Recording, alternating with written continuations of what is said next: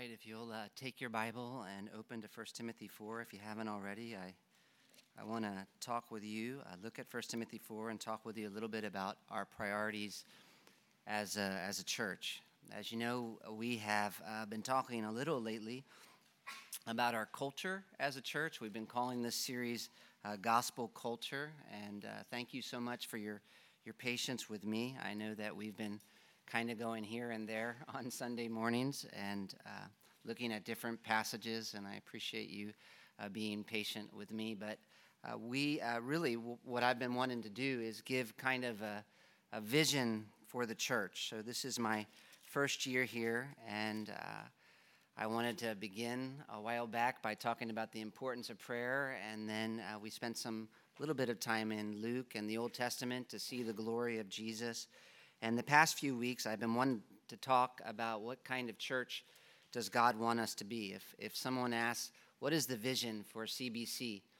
This series isn't all there is for sure, but it is part of it. And maybe, I hope you've noticed that as we've been working our way through what kind of church we want to be, we haven't been talking a lot about programs or projects because that's not what drives the vision. But instead, what we're talking about is glorifying God by becoming the kind of people that He wants us to be. We've just been talking about living in a way that reflects the gospel. That is gospel culture. Gospel culture is living our day-to-day lives in a way that reflects what we say we believe. And what we prioritize is a big part of that. I want to talk about priorities because what we prioritize is a big part of how our culture is shaped. A culture is shaped by its priorities. What comes first in our lives, what we choose, what we make sacrifices for, really reflects what we actually believe and ends up shaping our entire lives, our culture, you might say, almost more than anything else, I think. In fact, I was thinking, I've lived in a few different cultures now, and one of the things you notice is that on the surface, they have a number of things in common. So different cultures, in terms of what they say they might value, they often will say they value very similar things. That's not always true, but it is true a lot of times. For example, most cultures would say they value family, or we value working, or whatever. There aren't very many cultures that I've been in that wouldn't say they value family or value working or value even relationships. We're for family, we're for relationships. But then what you find out is that the way those cultures actually work on a day-to-day basis is so different. Even though they say they value the same thing, the way the cultures are is very different. They make very different choices. And one of the reasons the cultures are so different is because of differences in priorities, actually.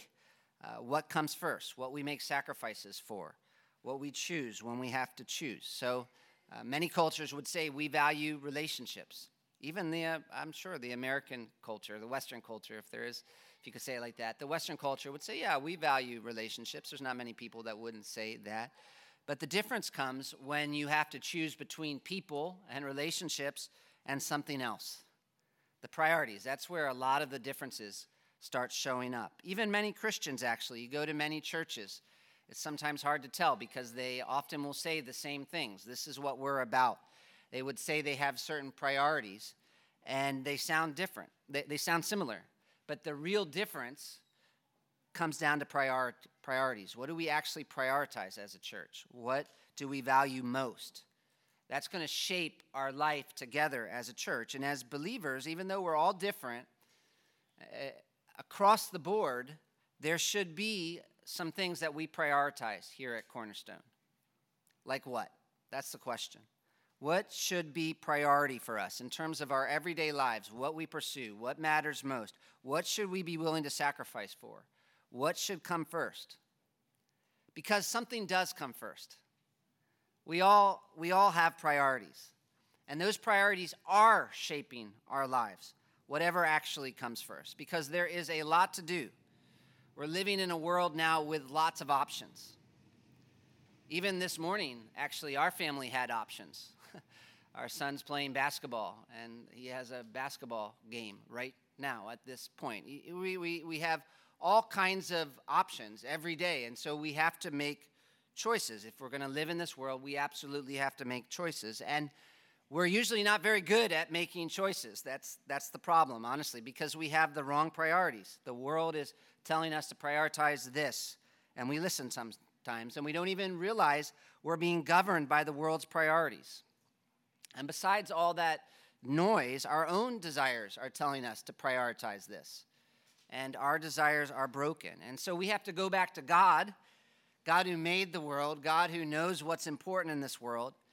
We have to go back to God. God knows what we should want, what we should prioritize. What does God say we should want? What does God say should be our priorities? That's the question. And one place we find an answer is 1 Timothy 4, where Paul's talking to a young pastor, Timothy, obviously. 1 Timothy is written by Paul. That's a good family trivia question. Yesterday we were going through the New Testament. Who wrote Luke? Luke. Who wrote Matthew? Matthew. Who wrote 1 Timothy? And one of our kids fell for it, Timothy. But it's Paul. It's Paul who wrote 1 Timothy. He wrote 1 Timothy to Timothy, a young pastor that he left in a big city, Ephesus, and who's facing a lot of pressure. It's a bad city, and the church itself is having problems. There's a lot of false teaching. And so this is not an easy situation for Timothy. And Paul's writing to help him know how to be a faithful pastor in that context. And in verses 6 to 16 of chapter 4, you see he gives specific instructions. He gives a lot of specific instructions. There's at least 11 commands in these verses. And so this would be a passage you would go to if you want to talk about what it takes to be a faithful pastor. But I don't think it's just for pastors, because Paul actually tells Timothy in this passage to set an example for believers. That's one of the commands, verse 12. So there's going to be parts that are pretty specific to the leader's role in the church in these verses, but there are also going to be some things that Paul says that should be true of all of us. And verses 7 and 8, those are the verses I want to look at in particular. They are things that should be true of all of us, as Paul talks to Timothy about his priorities, really. It's kind of like in the middle of the confusion there in Ephesus, false teaching, wicked city, Paul's clarifying. He tells Timothy what he should want, why he should want it, and how to get it. What he should want, why he should want it, and how to get it. And what he says applies to all of us, not just Timothy. This is a clarifying passage for all of us. This should be what we choose, what we sacrifice for. If you think of your life like a table, imagine something with me for a minute. If you think of your life like a table, and everything you could possibly do is on that table. Everything you could possibly do. So go to school, get a job, eat, make money, go on vacation, buy a home. It's all there on the table. And then somebody tells you that you have to take everything off the table except for one thing. The one thing that matters most. So this is your one thing to do. This is your priority, the thing that's left on the table. What is it? You ask Paul in this passage, I think he says it is to be godly.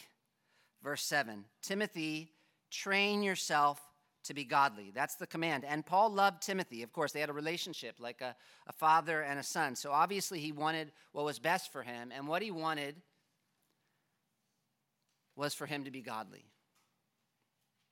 And you can imagine there were lots of things Timothy needed to do there in Ephesus. But this is what he was to focus on. I like how one pastor puts Paul's main exhortation in these verses. He says, you will do the thing of greatest value if with all your zeal and ability you devote yourself to godliness alone. That's the challenge. It's like if you have 2 boxes to pack up all the stuff that's going on in your life. What is non-negotiable and what is negotiable? You have a negotiable box and you have a non-negotiable box. And you're packing up all the stuff that's in your life. And really there's, at the end of the day, only one thing that goes in the non-negotiable box. And some people think the one thing that's supposed to go in there is money, and so that's why they make a priority out of money. And some people think the one thing that goes in the non-negotiable box is education, and that's why they make a priority out of education. And some people think it's a good job or comfort. I would say a lot of us think it's comfort. That's our non-negotiable. But as believers, really, when we're thinking the way God wants us to think, we realize it's actually godliness. It's godliness, which is why we make a priority out of godliness. That should be our culture. We need to prioritize godliness. And to help us prioritize godliness, I want us to look at these verses 7 and 8, and answer 3 questions. First, what is godliness? Second, why is godliness important? And third, how can we become more godly? First, what is godliness? And we have to start here so that we're all on the same page in terms of what we're even talking about, because that was one of the problems in Ephesus, actually. There was a wrong definition of godliness. This is part of why Paul had to leave Timothy there to deal with this. Do you have a wrong definition of godliness? A lot of people have a wrong definition of godliness, partly because this is part of how demons work. We're involved in a spiritual warfare. And if you look up at verse 1, Paul explains, this is the context for the command we're looking at. Chapter 4, verse 1, he says, "Now the Spirit expressly says that in later times some will depart from the faith by devoting themselves to deceitful spirits and teachings of demons." So this is bad stuff, the teaching of demons. And yet, what are they teaching about exactly? It's kind of surprising. Verse 3, "They forbid marriage and require abstinence from foods God created to be received with thanksgiving," which isn't where you would think Paul would go when he talks about the teaching of demons, because he's talking about a kind of religiosity or spirituality even.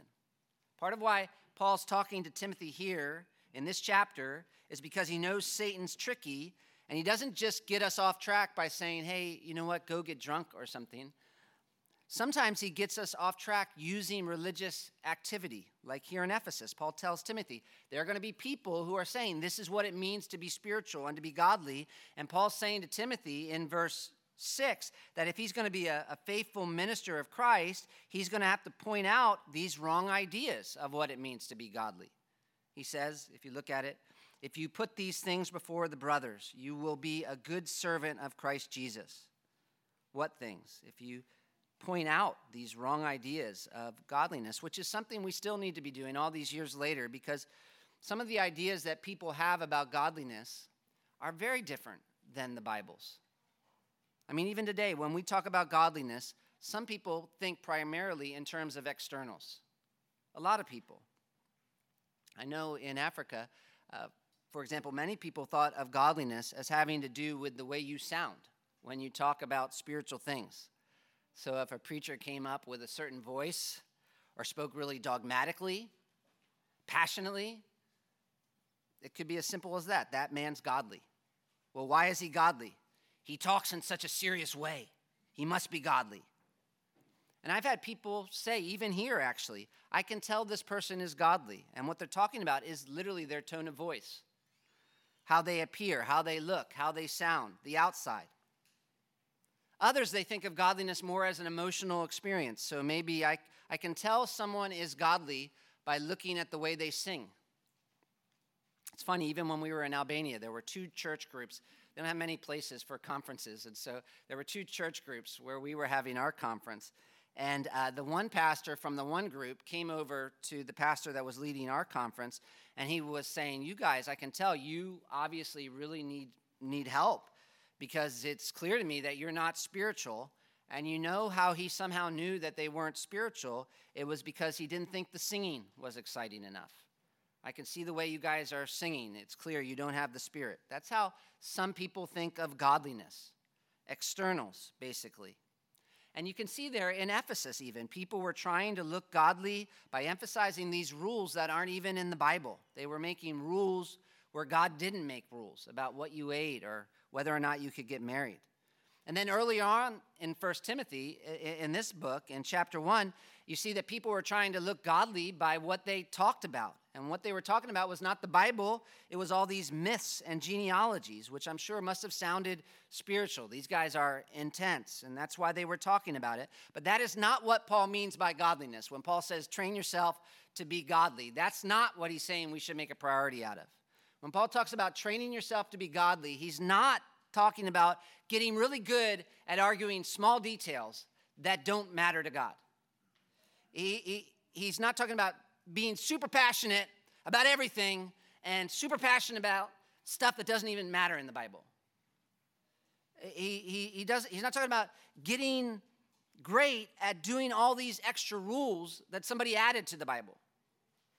He's not talking about learning to talk about God in a certain way with this deep voice that sounds so spiritual. He's not talking about the externals primarily, because godliness is not just learning to do all this stuff that makes you look religious on the outside. It's bigger. It's much bigger. It's a heart on fire for God, basically.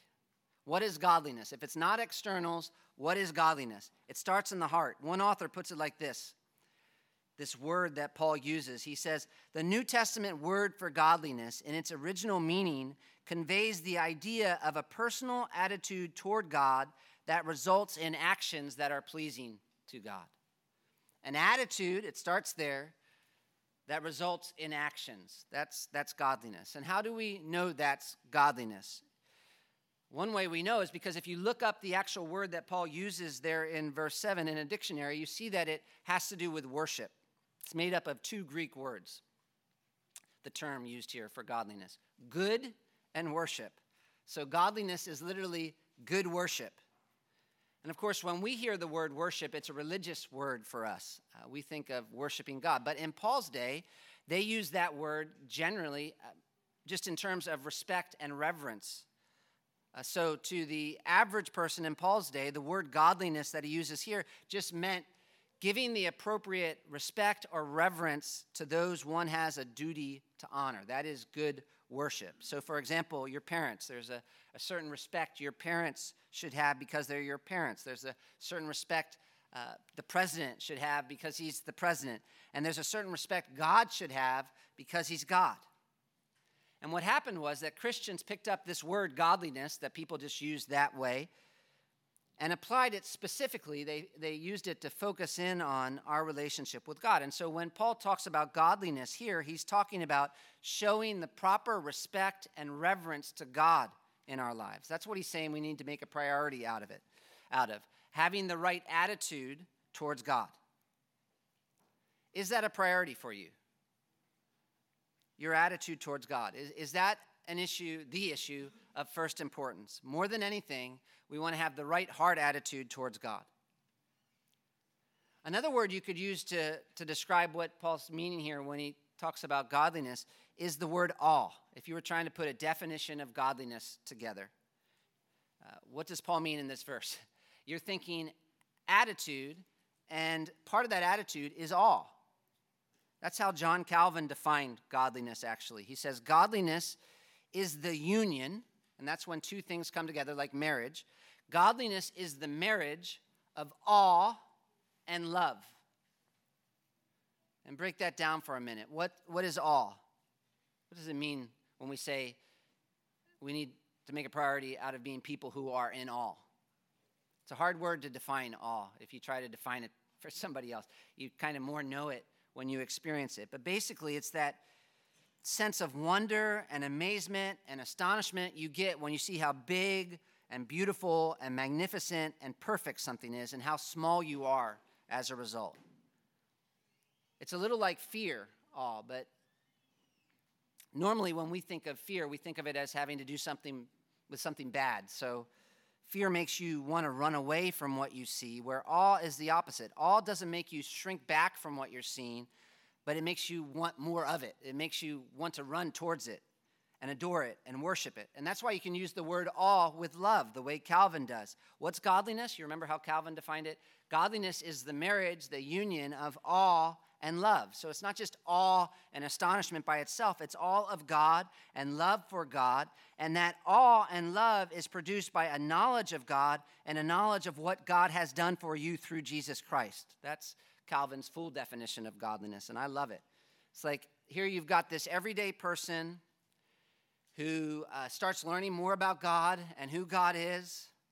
And so he's looking at the world because the world shouts out the glory of God, and he's starting to see that it's pointing him in some way to someone greater. And he's looking at the mountains, and he's like, wow, that is the work of God's fingers. And he's looking at the flowers, and he's thinking, man, the mind of God. And he's not just looking at the world, he's looking at God's word, because the word is where God reveals his glory most clearly. And for him, he thinks of this book as being like a book of wonders. It's not just this thing that he needs to read to like check off the box.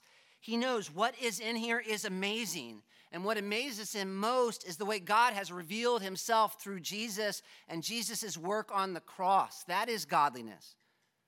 What is godliness? It's like being awake to how amazing these truths are. Jesus is God and man. The Trinity. God the Father, God the Son, God the Holy Spirit. Justification, the wisdom of God in making a way for us as sinners to be saved without compromising his holiness. They're not just words. Godliness, you see how I'm trying to work at giving you a bigger picture of what it means to be godliness. Godliness is not what it means to be godly. Godliness is not just looking religious, and it's not just doing the right thing. It's not just getting good at checking off this list of all the right stuff that a good person does. Okay, here's what a good person does. He goes to church, he reads his Bible, he says his prayers. You can do all that and not be godly. Because godliness means you see God's glory in this world, and you see God's glory in his word, and you trust it's true and it applies to you, and you respond in a way that makes sense given what the word, the world, and Jesus are telling you about God. It means all this information is not just going into your head, it's going into your heart, deep down into your heart, and you're amazed, and you're astonished, and you want to know more, and you want to have a deeper relationship with God, and more than anything, you want to please him in every area of your life.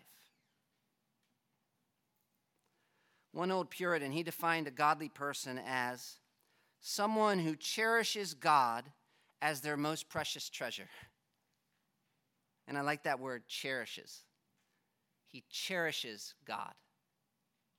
And he regards God as the being of the greatest magnitude and glory in the universe. So when you think about what godliness means, you need to think of the first three letters, God, in these huge, bold print, capital letters. Godliness. God. It's about God. Godliness is about God. It's not just about doing the right things. It involves doing the right things, but it's more than that. It's a life where God is where he should be, at the center. It's like if your life were a solar system. For most people, if their life were a solar system, they're at the center. And even God is kind of revolving around them. But for the godly person, though, God is at the center. God comes first, and everything else is supposed to revolve around him. That's godliness, and I'm saying we should prioritize this. I want to be a person who is in awe of God, who loves God because I know God, and I'm amazed by what God has done for me through Jesus Christ. This should be our non-negotiable. And of course, obviously, there are lots of things to do. That's part of why I'm saying it. There are so many things to pursue. We're living in Orange County, you know. We always used to tell our kids before we moved back to America, we always used to tell them, you know, America's not just Disneyland and the beach. And then we moved to Orange County, and they're like, you're like liars. And so we're living in this place where there's all kinds of things to do, and we have to think, what should be the thing we pursue hardest? What should be our one thing? What should come first? What should we prioritize? Godliness, godliness, godliness, godliness. Why? Why? That's question number 2. Why should we want to be godly? Because Paul gives reasons, and lots of different reasons throughout his letters. But here's a big one, 1 Timothy 4:8. Train yourself to be godly. 1 Timothy 4:8. Why? Verse 8. For while bodily training is of some value, godliness is of value in every way. And the emphasis is on every way. Because that's amazing. What else has value in every way? And to help us feel that, Paul makes a comparison. He says, for while bodily training is of some value. And it's kind of obvious what Paul's saying there. He's making a comparison to show us the value of godliness, and he's comparing it with bodily training. He's trying to motivate Timothy, train yourself to be godly. Let me show you that why it has value in every way. To point that out, let me think about how it compares to bodily training. That's pretty obvious what he's doing, but what does he mean by bodily training? Because that part can be a little tricky. Because in the context, he's been talking about guys who are tough on the body. So you remember verse 1, there were these religious people who were saying being spiritual means not getting married and not eating certain foods. And that could be bodily training, I suppose, like bodily discipline. But I don't think that's what Paul means here, because Paul says it's of some value. Bodily training is of some value, and that's not the way he would normally talk about that kind of stuff. Because other places he clearly says that kind of spirituality is of no value. So I don't think Paul's talking about these religious rituals that are hard on the body. He's just talking about physical exercise. You can see verse 9, he says, the saying is trustworthy. It's like a famous quote. Bodily training is of some value. And that quote would have worked in Ephesus because Ephesus was known for their love of sports, and they had all kinds of gymnasiums.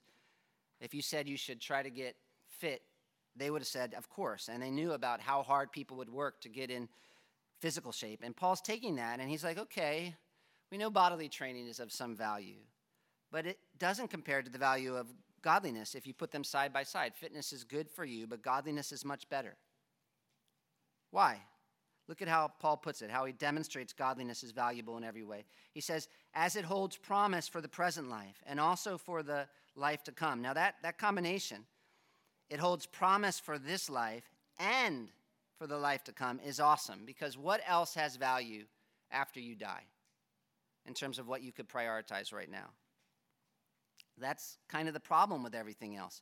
And this is why we prioritize godliness, because it's the one thing that has value for the next life, which is the longest life. You've got your life here, which is like a dot, and you know this illustration. And you've got eternity, which is like this never-ending line. It's this rope that goes on forever. Which makes sense to live for, the dot or the line? What do you want to make sacrifices for? If you're going to work for something, which is better, something that lasts 10 seconds or something that lasts 100 years? Paul is saying you need to work for the thing that lasts longer, obviously, and that's only one thing. There's only one thing that has rewards that last forever, that holds promise for this life and the life to come. If you just take Paul's comparison here, take physical fitness as a contrast, no matter what I do, this body is going to get old. If you've ever done one of those face app things on your phone where you take a picture of yourself and you look at what you're going to look like older, or you can do it the reverse and it will make you look like what they think you would look like younger. And I kind of wish I looked like what it said I looked like younger. I know I definitely did look like that, but you're going to get old. No matter how hard you exercise, your body is eventually going to die and going to get buried in the ground.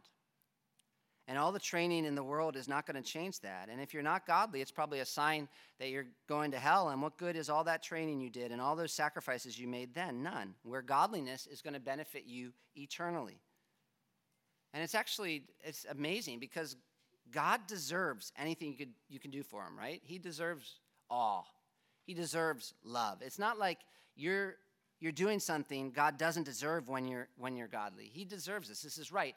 And you can't even do it on your own anyway. And so anything that you're doing, any way you're responding to God, you're responding that way because he's at work in you.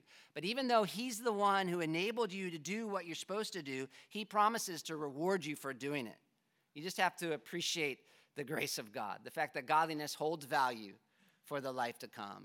This is how we should live, but God actually rewards us for living this way. I remember hearing a story about David Livingstone, who was a missionary, and he endured really difficult things for serving Christ. Like, he was blinded in his eye, He lost the use of an arm to a lion. And yet he writes, as he looks back on his life, I've never ceased to rejoice that God has appointed me to such an office.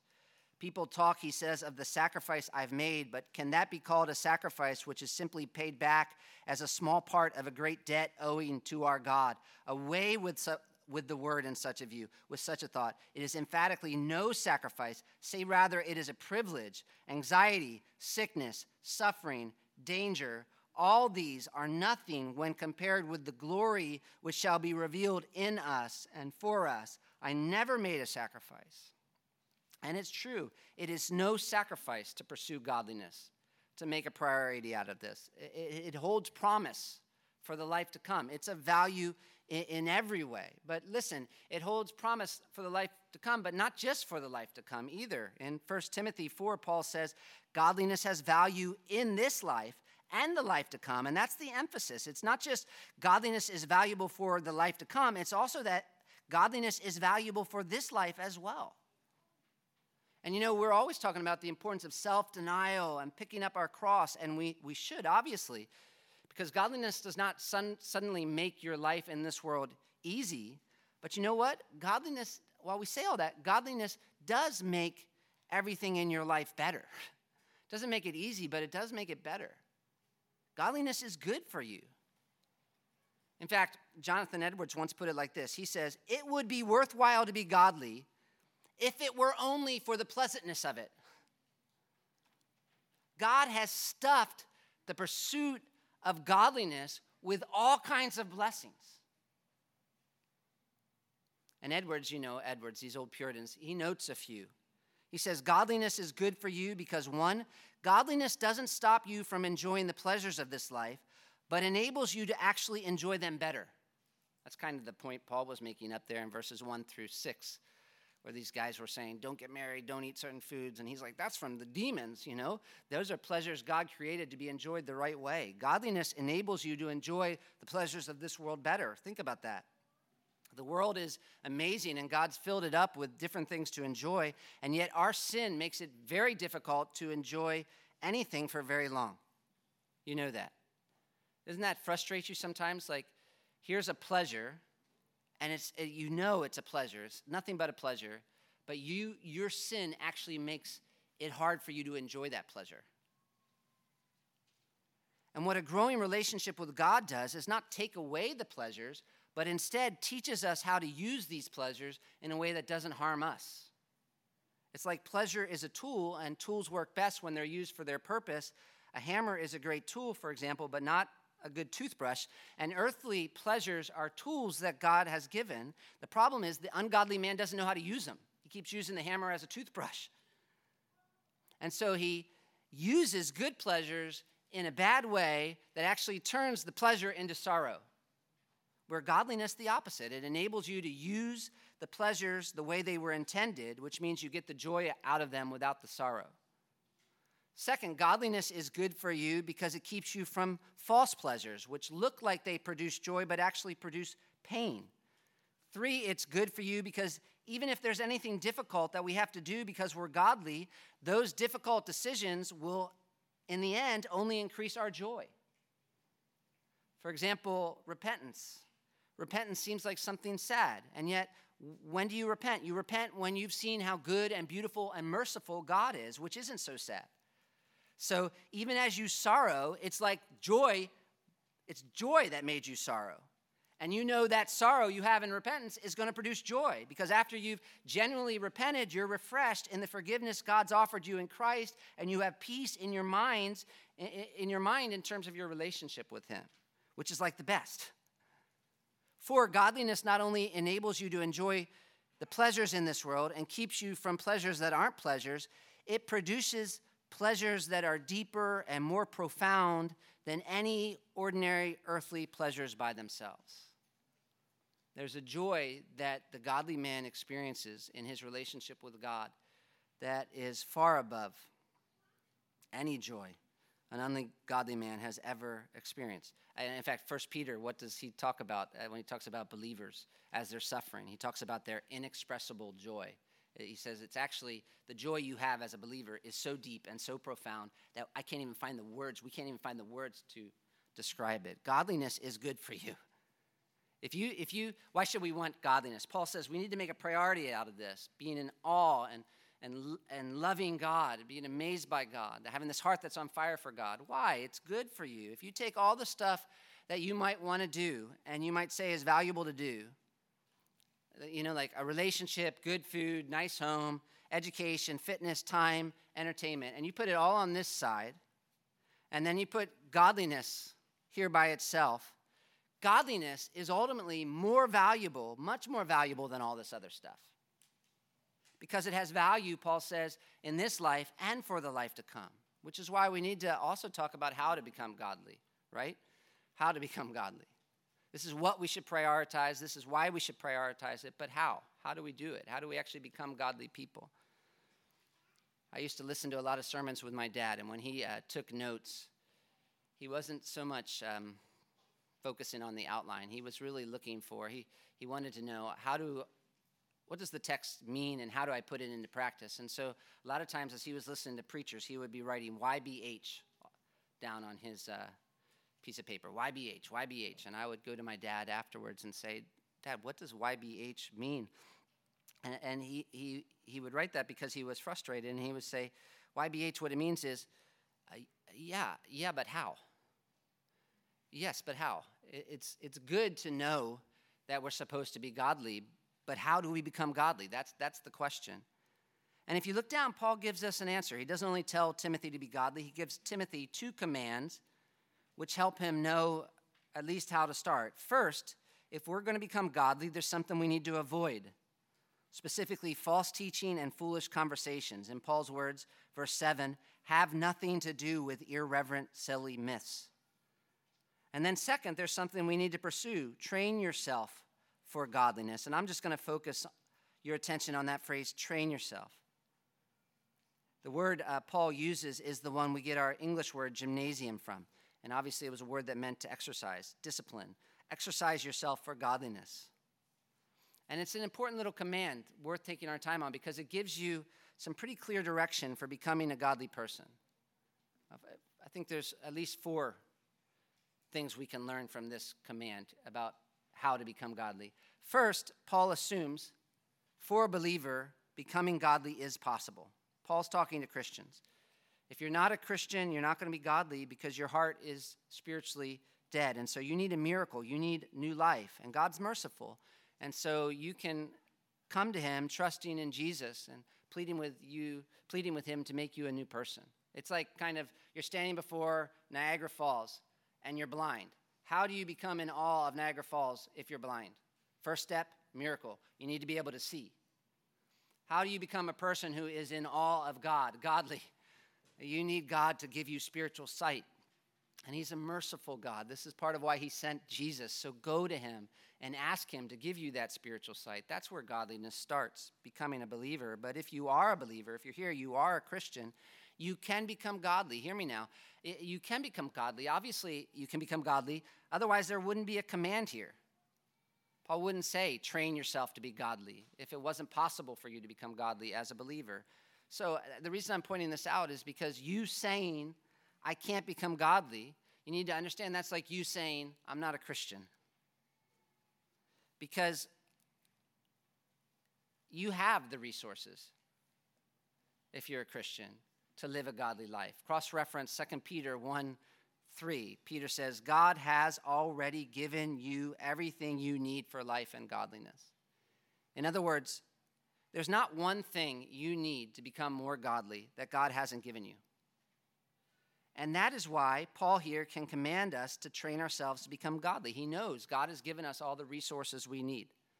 And so this is one of the things I love about godliness, because it's not like a lot of the other things in life. Because there are a lot of great things in life that I could say you should pursue that you're not going to be able to achieve. Don't believe America all the time. Like, you can be whatever you want to be. It's not true. Because you don't actually have the resources. No matter how hard I work, I'm never going to beat LeBron James in a game of one-on-one. I'm just not, because I'm not 7 foot tall or that good at basketball. But godliness is different. When we read about these great men of the faith who were in awe of God and filled with love for God, it would be wrong for us to think that they somehow had resources we didn't. I mean, there's not this special group of believers out there who have access to the necessary resources for becoming godly that we don't. In fact, I think this is one of the beautiful things, looking back on church history. You'll see people from all sorts of different backgrounds were godly. There were guys who had no education, but were godly. There were people who couldn't read, but were godly. There were others who had their PhDs, some who were rich, some who were poor, some were men, some were women, some grew up in Christian homes, some in pagan homes. And yet from all these different backgrounds, you'll find people who've come to have such a deep fear and love for God that it's obvious that this command, no matter where you come from, if you're a Christian, you can obey this command. God has given you all the resources you need to become godly, and you need to preach that to yourself. You need to preach that to yourself. And I'm saying this because I've sat down with so many people who aren't pursuing godliness, and the excuse they give is because, I can't do that. I'm not the kind of person who can be godly, I guess. It's not my personality. Really, if you're a believer, you have the Holy Spirit, you have the Word of God, you have a new heart, you have the church, you have thousands of examples, you have Jesus praying for you, you have his resurrection power at work within you. God has been so good to you. What exactly do you think you're missing? Look, I know there are times where you want to give up. That's normal because godliness is not magic. It's hard work. You're going to have your ups and downs. There are going to be moments when your heart's on fire, and there are going to be other moments when you're just clinging on for spiritual life. But if you're a Christian, the first thing this command means is a steady growth in godliness is possible for all of us. Second, though, if that's going to happen, it also means it's going to require a sense of personal responsibility on your part. If we look at the phrase, train yourself, say that to yourself slowly. Train yourself. Train. Because sometimes we see people who are godly, and we think it happens almost by magic. Like, hey, they must just have it, and I don't. They must be one of those people who just spiritual, I guess. Without recognizing all the work it took. It's not magic. We obviously cannot become godly without God working in us. But at the same time, if God is working in us, we will be working on pursuing godliness. And God uses our work to work godliness in us. Of course, we can't do anything without the grace of God, but one reason God gives us grace is so that we'll do something. While it's God who enables us to work, he does not do all the work for us. As believers, if we're going to become more godly, we must assume our responsibility to pursue it. It's kind of like an airplane. Jerry Bridges explains it like this. An airplane has two wings. And so if someone asks you, which wing do you think is most important on the airplane? If you're going to fly, you can only have one wing. Which wing are you choosing? You wouldn't choose because you need both. And godliness requires both dependence on God and discipline. And in 1 Timothy 4, Paul's focused on discipline. Train yourself. I think one of the most common problems I've found in counseling, and it's weird, but it happens so often, is you'll meet people saying they want to do what's right, so they'll come for counseling or discipleship one time, and they'll say, I'm desperate. I've got to change. And yet you find, once you start calling on them to make specific changes, they're not willing to commit themselves to the kind of life that will produce what's right. It's like they see someone who is loving God and who's effective in their service for God, and they say, you know what, I want to be like that. I really want to be like that, which is good. But the problem is you ask them to make choices that will help them become like that, and they won't make those choices because it's like they're expecting it should either magically happen or maybe other people should do it for them. And when it comes to godliness, it won't. God's gracious, and if you're a Christian, he's going to move you forward, but you shouldn't expect God to move you forward if you're not willing to commit yourself to using the means he's given to move you forward. You're standing there holding the shovel, and you're praying, Lord, please dig this hole. No, you've got a shovel. Start digging in prayer, I guess. It's hard to think, I know, it's hard to think of any area in life where you're going to improve without taking some responsibility and saying, I'm going to do what's necessary to become better even if it hurts. Like I'm going to lose weight without taking responsibility to watch my diet. No, I'm going to get a degree without taking responsibility to work hard at school. No, I'm going to become godly without taking personal responsibility. No, if you're going to become godly, and we need to become godly, make a commitment. Third, if you're a Christian, you can become godly. It's going to require work, and that work is going to take time. It's going to involve a process. Obviously, the word train, just the word by itself, train is not something you usually do in a day. It's kind of like, imagine you're a fitness instructor, and you've got this guy who spent his whole life eating as much as he wants and not exercising. And he's a big boy. And he comes to you and he says, I really want to get fit. This is my time. I am committed. And so he shows up one day and you work out together. And when he's done, he looks in the mirror and he's all angry at you because he's like, it didn't happen. It didn't happen. I worked out. I'm not in perfect shape.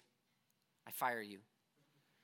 And you would be like, come on, brother. It's a process, man. It's a process. And that's not just true for fitness. Spiritual growth is a process. One of the pictures Paul gives of growth is moving from childhood to spiritual adulthood. And that's a helpful picture because you don't grow to be an adult in one day. Godliness is not really a one-day thing. We sometimes overestimate the changes that can take place in our life by doing the right thing for one day or 1 month or 1 year, and underestimate the difference making those right choices can have on our lives if we keep going for 5, for 10, for 15, for 20 years.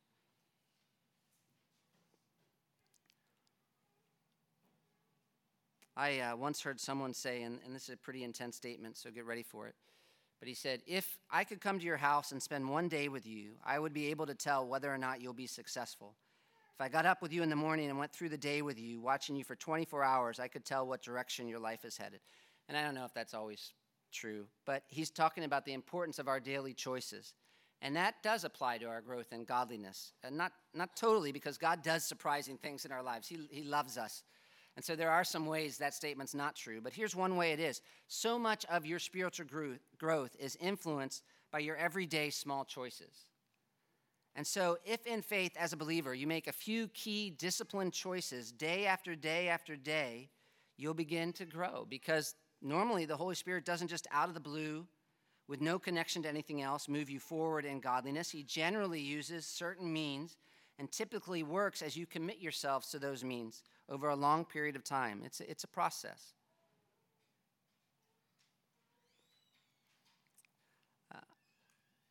Fourth, and here maybe I'm reading too much into train yourself, so take it for what it's worth, but most effective training requires some sort of plan.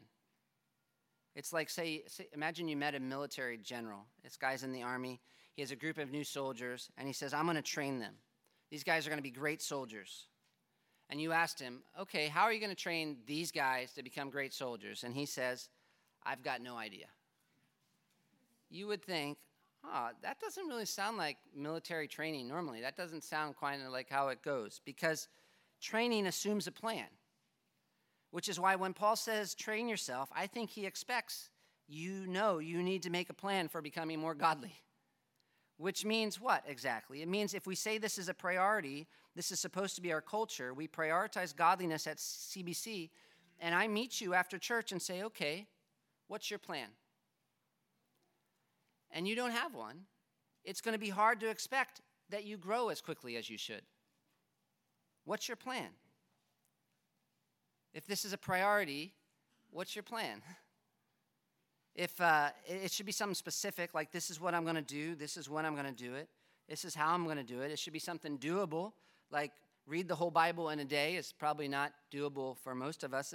Specific, doable, and it should be something regular. And the good news is we don't have to make the whole plan up because God's written this whole book, the Bible, to help us make a plan for growing in godliness. And as we look at this book, it's clear there are a couple basic elements we've got to pay attention to real quickly. First, if you're going to become more godly, what's your plan? The first part of your plan is you can't keep filling your mind with worldly junk. You have to be willing to fight sin. Read Colossians chapter 3. Paul's talking about Christ being our life, and he's explaining, okay, Christ is our life. How do we live in a way that reflects that Christ is our life? And the first thing he says that we need to do is put to death what is earthly in us, like sexual immorality and impurity and greed. And he starts there because there's no way you're going to grow in your all of God and love for God if you're sitting around filling your mind with sexual sin and greed. or constantly thinking about material possessions. If you are prioritizing godliness, part of your plan has to be to stop filling your minds with wicked earthly stuff or even triviality. Second part of your plan, you have to make a plan to pursue God personally. There's nobody who ever got stronger physically by just going to the gym, walking around, and watching others lift weights. To get stronger, you have to lift the weights, and you won't get stronger spiritually unless you personally make worshiping God a regular part of your daily practice. When you get up in the morning or at some point in your day, God is God. He's awesome. You need to find a way to be in awe of him. You need to go to God's word and you need to ask God, show me how great you are. Show me how great Jesus is. One of the really humbling practices that I've started recently is, okay, tomorrow I'm going to ask myself in the morning, what is one new thought I learned about God today? So on Monday, I'm going to ask, what is one new thing, or a great thing at least, that I learned about God today that causes me to worship?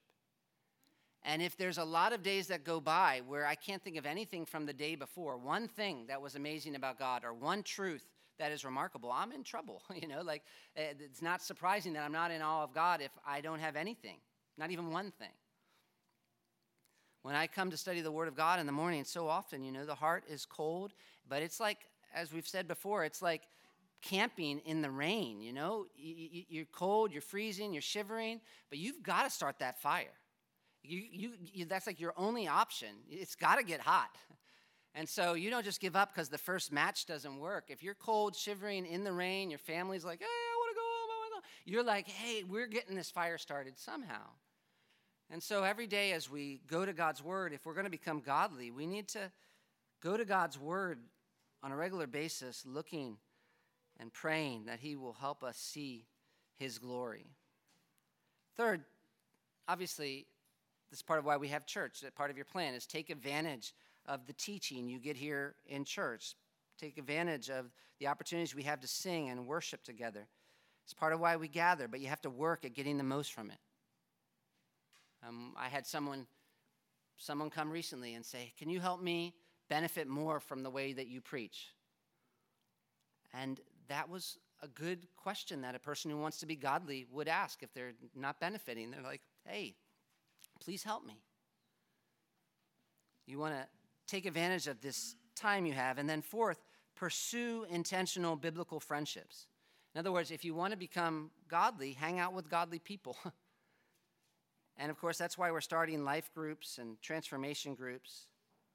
But if those are going to work, we have to come deliberately and intentionally seeking to develop the kind of friendships where we're helping each other become godly, and we want to learn to become more godly ourselves. How? Well, let me tell you a couple simple steps you can make part of your plan for developing intentional friendships for the pursuit of godliness. Be willing to sacrifice comfort and time for building friendships with godly people. That's where the word priority comes in, because we would all say we value friendships with godly people, but a lot of people don't have deep friendships. And I'll tell you one reason why. It's because it's not comfortable, and it takes time. So there's times where it's going to be awkward, where you just want to be by yourself, whatever, but make friendships with godly people a priority. And when you are with godly people, open your mouth and ask them questions. Invite godly people into your life and ask for help. Because you realize you can make it hard for a godly person to know how to talk to you. And one reason is because you don't say, what do you think? Or am I wrong? Or is there another way of doing this? Or how should I think? Or please help me in this area. We all know how hard it is when someone shares an opinion that is so obviously wrong. And and you have to find a way to tell them that opinion is so obviously wrong. And it's very awkward because they're not actually asking for help. Don't be that person. I know I've seen situations where there's someone I know who's really godly and wise in a certain area, and he's with someone who's doing terrible in that area, and the person who's doing terrible in that area never asks for help. And so it's awkward for the person who's wise because he has to figure out a way to offer advice without just preaching at the person. And it's kind of sad, even if you just learn to ask good questions when you're with godly people, like, what are you learning? Or what amazes you about God? Or how does the gospel refresh you? Those should be normal questions. Otherwise, we can miss out on so much benefit.